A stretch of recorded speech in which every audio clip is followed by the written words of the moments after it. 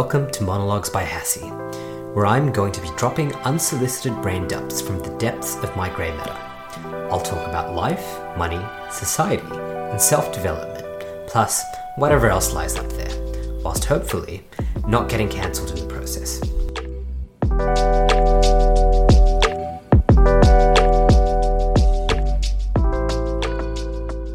The title of this particular episode sounds rather deterministic. How I ended up as a software engineer after spending over 9 years trying to do something else.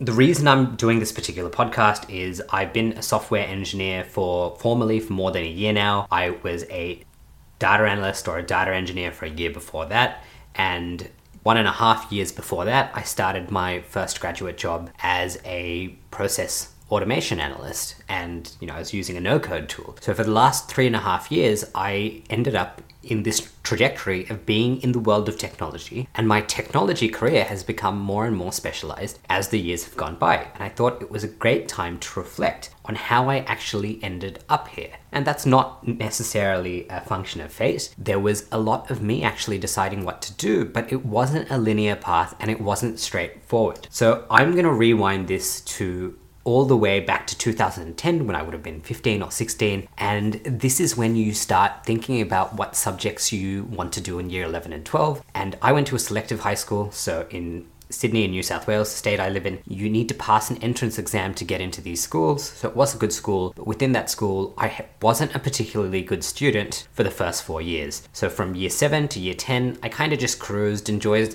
hanging around with my friends. I'd be getting kind of 50, 60, 70% in like math tests. I wasn't particularly good, wasn't a special student. I really just existed, right? I didn't put much effort in. And then in year 10, I started getting good at maths. I got some extra tutoring from my mum, who was a maths teacher, because her being a math teacher, of course, you can't have a son who's not good at math. So we kind of really crammed the curriculum, and she wanted to get me ready for the HSC, and that is the high school certificate. And that's kind of the entrance exam that you kind of need to sit to get into university. So in year 10, I started performing very good at math, and that was kind of my gateway drug into doing better at many other subjects, primarily in the STEM region. And because I realized that I could get good at something if I studied for it, and I became self-driven once I got to year 11 and 12. And in year 11 and 12, I had a particular affinity for high school chemistry, and I really loved chemistry as a subject. It was, I found it very exciting, very interesting. I realized that many people didn't actually care that much about the subject. Like a lot of people in high school, and it's probably a good thing in hindsight, did the subject. It was an ends to a mean. They were studying chemistry, physics, maths, English, economics, not because they inherently wanted those careers, but because they had to pass those subjects and get good marks to get into whatever profession they wanted to do. But I didn't have any idea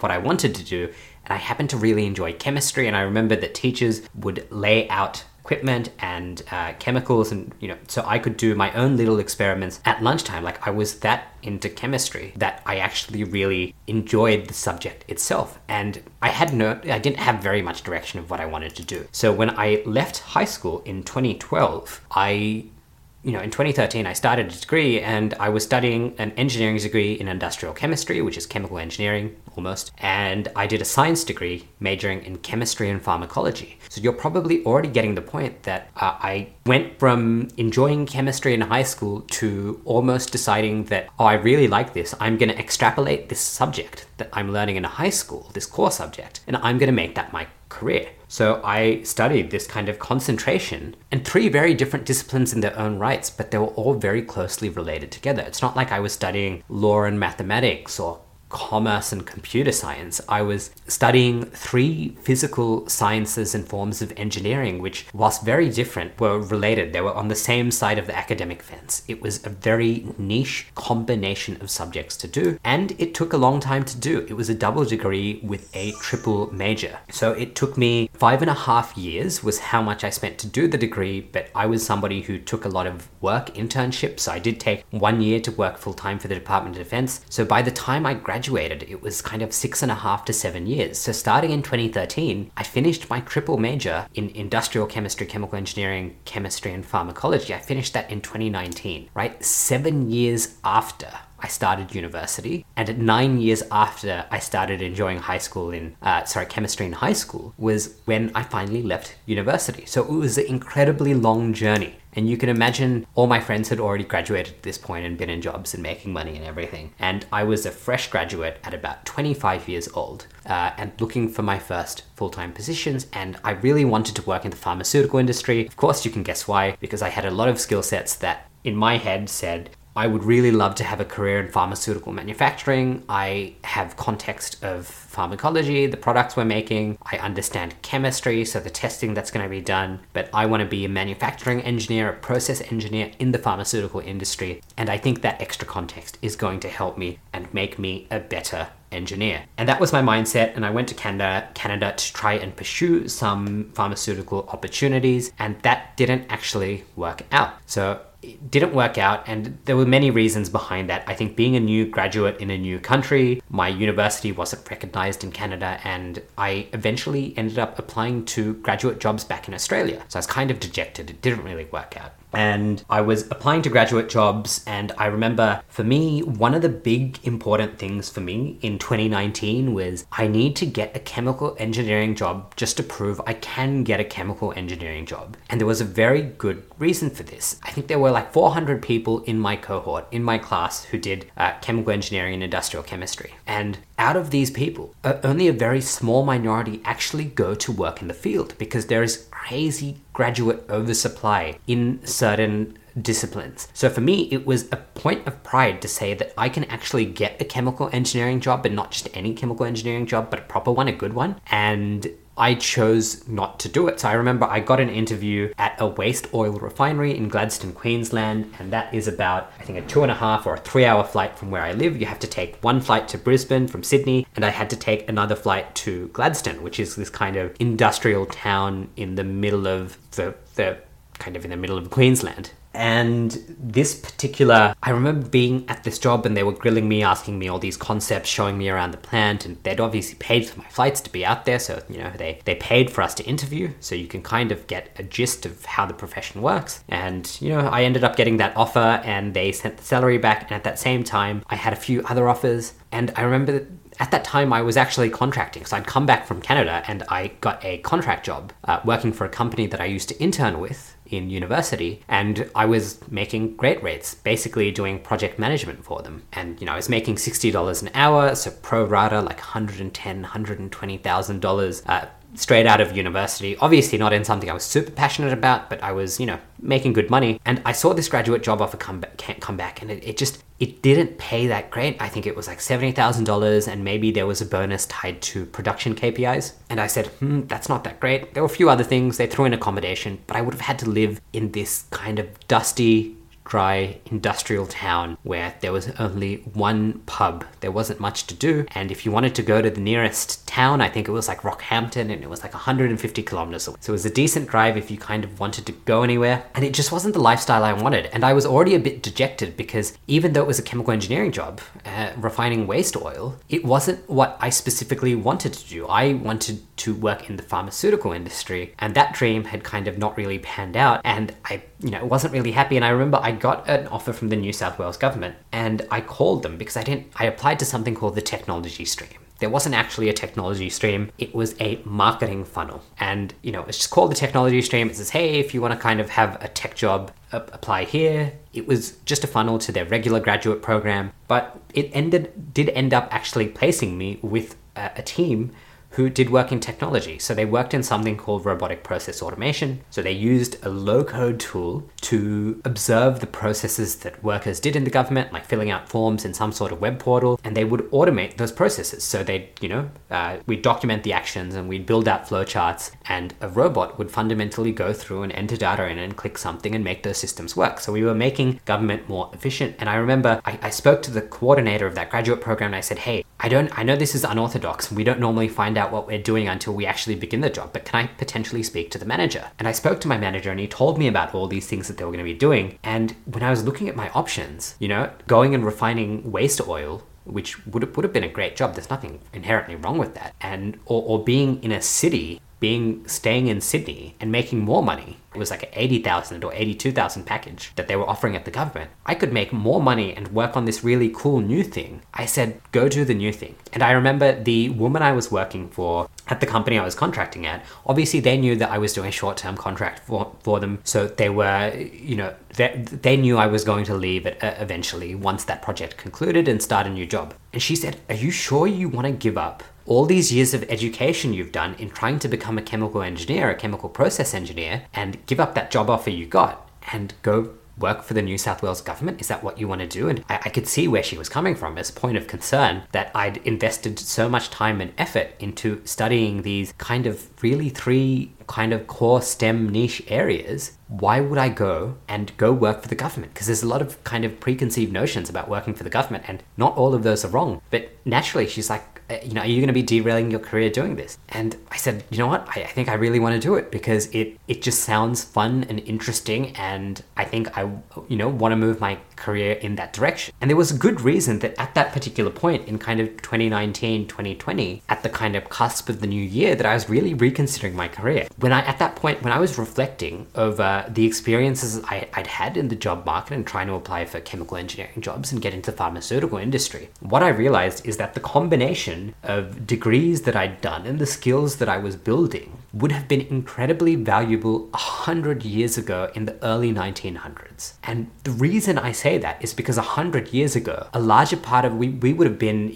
well into the Industrial Revolution, manufacturing would have been increasing, and the skills of a chemist, of an engineer, of somebody who understood drugs, 100 years ago, that would have been incredibly valuable. That's not saying it isn't valuable today, but it would have been monetarily rewarding from the perspective of being an employee, because those skill sets formed a larger part of the share of production in the economy, right? The digital world didn't exist then. We were producing physical products, and that's what was going out. So manufacturing would have been a huge portion of the economy, and I would have been able to have a great career 100 years ago with those same skill sets. But now I was disgruntled. I was angry about the graduate oversupply, the offer I got back, that it just wasn't a very rewarding career. I projected from that point and I said, if I went into chemical engineering, would I actually be happy with my life? And the answer was probably not. I said, okay, go get into tech. This is going to give you the opportunity to do that. It's something that's more relevant. So I went and worked with a tool called Blue Prism for 6 months, and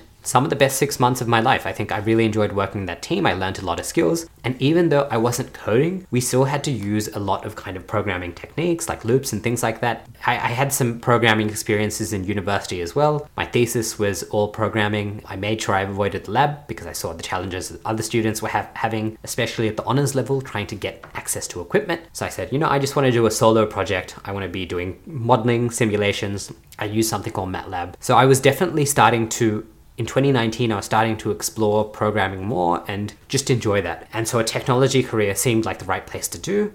And after that 6 months, my graduate program at the government lasted a year and a half. The rotations I had after that weren't inherently technical themselves. They were kind of policy roles in the insurance space and in homelessness strategy, oddly enough. But I was utilizing a lot of skills in data and analytics to present kind of dashboards to management and cleaning data sets and creating tools that would help them speed up. If the minister needed some analysis really quickly, I had a model that could do that. And I was really enjoying these things. And I knew I wanted to get out of government. So I picked up a diploma in 2021. I picked up a diploma in database development and design. I've had an episode on this before, but I really wanted to get more into the world of technology because I was enjoying it. It was fun. It was interesting. I was solving problems. And I was going to night school, and I remember my girlfriend at the time did not like that I was going to night school. She was like, why are you stressing yourself out? You're doing this job, you're going to night school, you're studying on the weekends. She didn't like it, but I said, look, I just really want to do this. And about halfway into that diploma, and before I finished that graduate program, a couple of months before, I was already interviewing with companies looking for data analytics and data engineering jobs. And I got a job as a data analyst at the startup I'm at now. And it wasn't actually a data analyst role. I think that's what I thought I was getting hired for, but it ended up being data engineering, or ETL, which is extract, transform, load. And basically, if I was going to describe that really simply, it's the garbage collection and processing of the data world. There is so much valuable data out there, but a lot of it is not in a format that is fit for purpose. And the company I work for, we've got a specific product and we process payroll data and HR data. And there are these big companies that have all these challenges with the way that they've set up their data. And, maybe they've bought a few companies and bought a few different entities and they've got different systems. And their data is like a patchwork of many different things. And it was my job to create tools in Python to help process that data so that our software platform could then go and ingest that data, because that's where all the information was to deliver our particular product. And that was a really interesting job. Like, I really enjoyed what I was doing, but it wasn't necessarily easy. There was a very high workload. I remember in the early days, there was only 3 of us in the data team, and I wasn't particularly getting on with the guy who was managing me. And it was one of these things where when I looked at the data team, the fact that I'd come into the world of data after studying all these different things and non-kind of computer science, non-data analytics subjects in university, I'd gone from studying these kind of hard sciences to transitioning into a career in tech. And I noticed that a lot of the people I was working with were very similar. They'd come from other backgrounds. They'd kind of learnt the technology themselves. No one was formally trained in any form of tech, and that's not inherently a bad thing. I think that's a good thing. You get a lot of creativity when it happens. But for me, I was yearning for more structure. And, I was having challenges with this manager and with the way I saw that we were working on projects, and I was overworked and unhappy with the things. I was already regretting my choice to join a startup because I had the option to join a bank. I got an offer from the Commonwealth Bank of Australia, and I said, why didn't I take that safe banking job, right? I would have been making more money. I would have got a bonus, and there would have been more structure. I would have been part of a bigger team. And I was honestly thinking about quitting my job about 4 months in. And that's not because I wasn't thriving in that skill set. I worked myself into a position where I was creating the ETL tool for, I guess, the biggest client at that time. And it was a lot of work. And I felt definitely I was stressed from many different angles. I think there was a lot of pressure on me to deliver for the business, to improve the solution from that manager, from that particular manager, and they eventually left the business. I leveraged that situation. The business knew I was unhappy. They knew that I was thinking about potentially leaving. And I said, I want to join the software engineering team, because I saw a pain point, and the pain point for the business was they couldn't afford to lose people at this critical time because they still needed to deliver their service. They were fundraising at the time, and the worst thing you want is to not be able to deliver data to your solution. So your solution can deliver the product to the customers, because that's what the investors are looking at. And I leveraged that situation because I definitely saw a pain point. I said, look, I'll do this for now. I'll keep this part of the business up and running, but I want to get out of this team and I want to join the software team. And the reason I wanted to join the software team was I remember in those early days, we'd all have a repo where we'd push commits. For those of you who aren't from a software engineering or computer science world, basically we all write code and then we push it to the same repository. There's a collection of code, like a bucket of code, and this is where the solutions that we create live. And I was looking at the commits that the software engineers were doing, and they were reviewing them, they were providing feedback, so everyone was kind of looking at each other's work and figuring out how to improve things. The body of knowledge in the software team was absolutely crazy. Everyone either had degrees or 10 to 20 years of experience, so they were a very experienced team. They had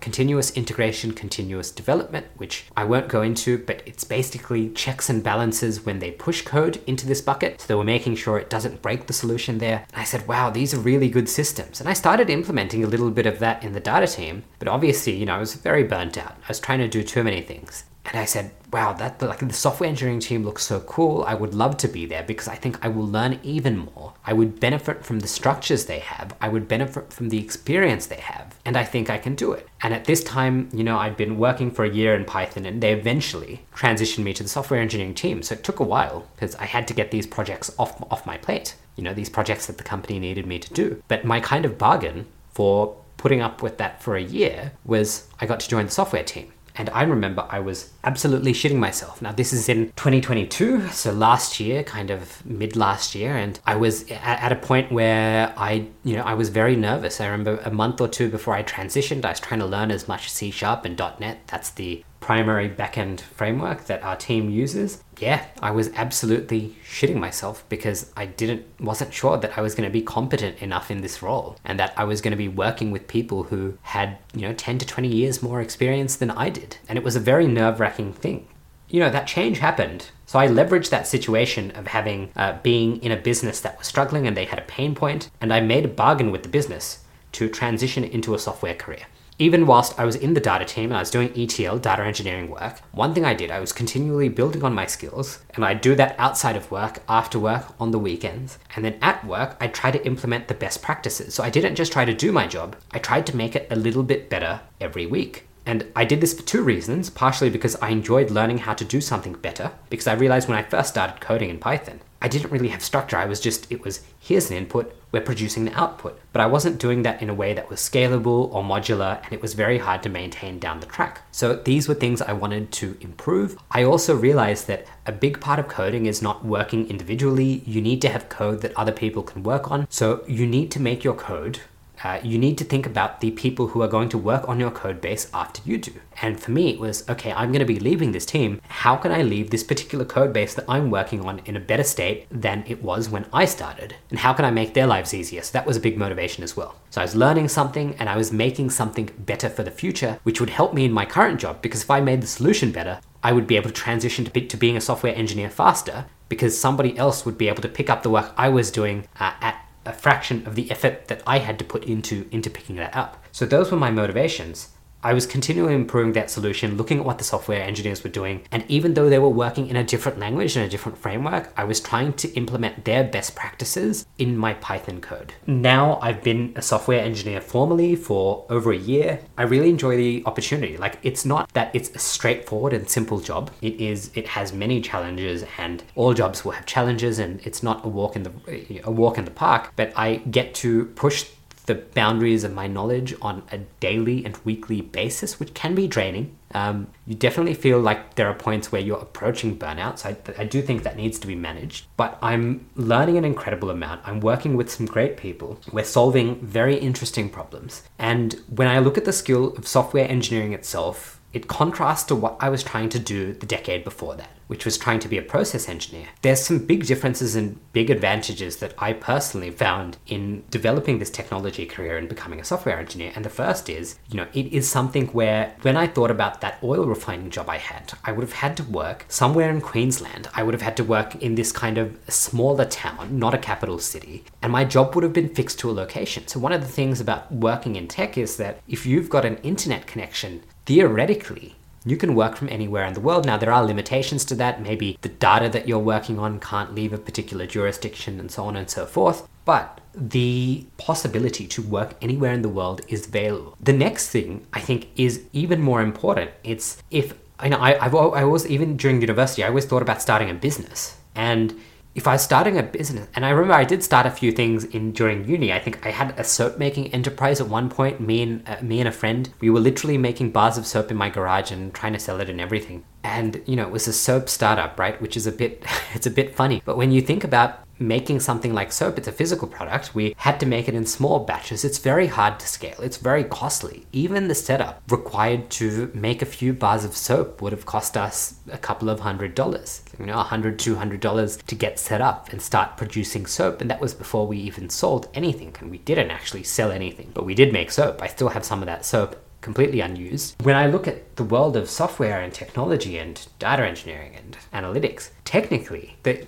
amount of capital that you need to invest in creating a product is very small. You might just need a laptop computer and an internet connection, and that's enough for you to build an MVP, a prototype. And you don't need to buy servers yourself anymore. There are providers like Amazon Web Services where you can hire servers. They will manage servers and you pay them just for the amount you use. So the capital requirements for starting a business or building a product or a service in the world of technology, it's very low compared to the physical world. Because all those industries that I was planning on having a career in, if I was working in pharmaceuticals, it would have been very hard for me to manufacture pharmaceuticals on my weekend. The capital requirements, the amount of money that I would have had to invest in machinery and raw materials would have been huge. But that's not the case when it comes to something like software engineering. If you have a computer and an internet connection, you can start something small. And when it comes to scaling that, if you now need to distribute that product or service to many people, the cost of distributing that is also very low. It's almost like you have this kind of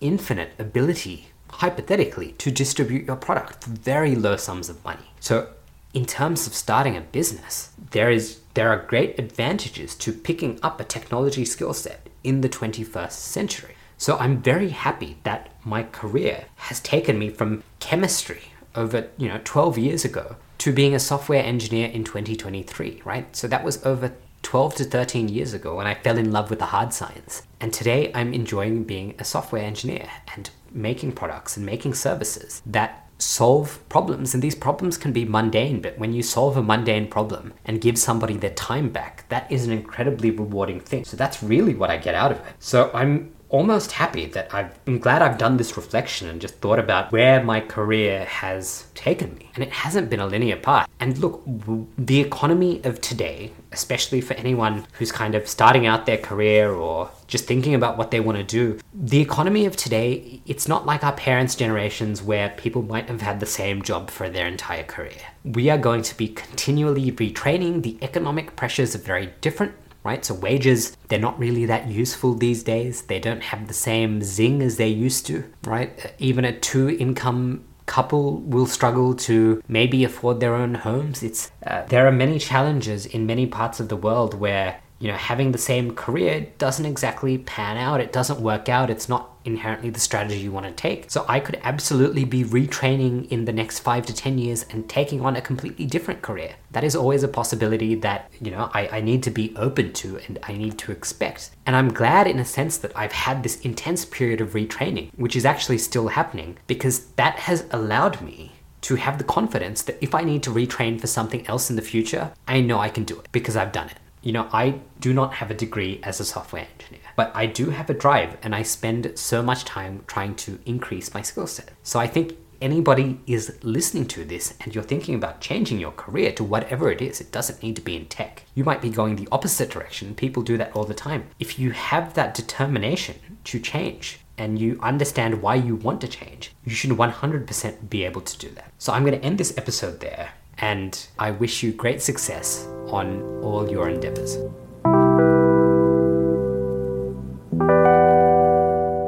You've just made it through another episode of Monologues by Hassie. It brings me great pleasure to know that you made it to the end. To listen to more episodes, subscribe on your favorite podcast app or visit monologuesbyhassie.com. Thanks for swinging by.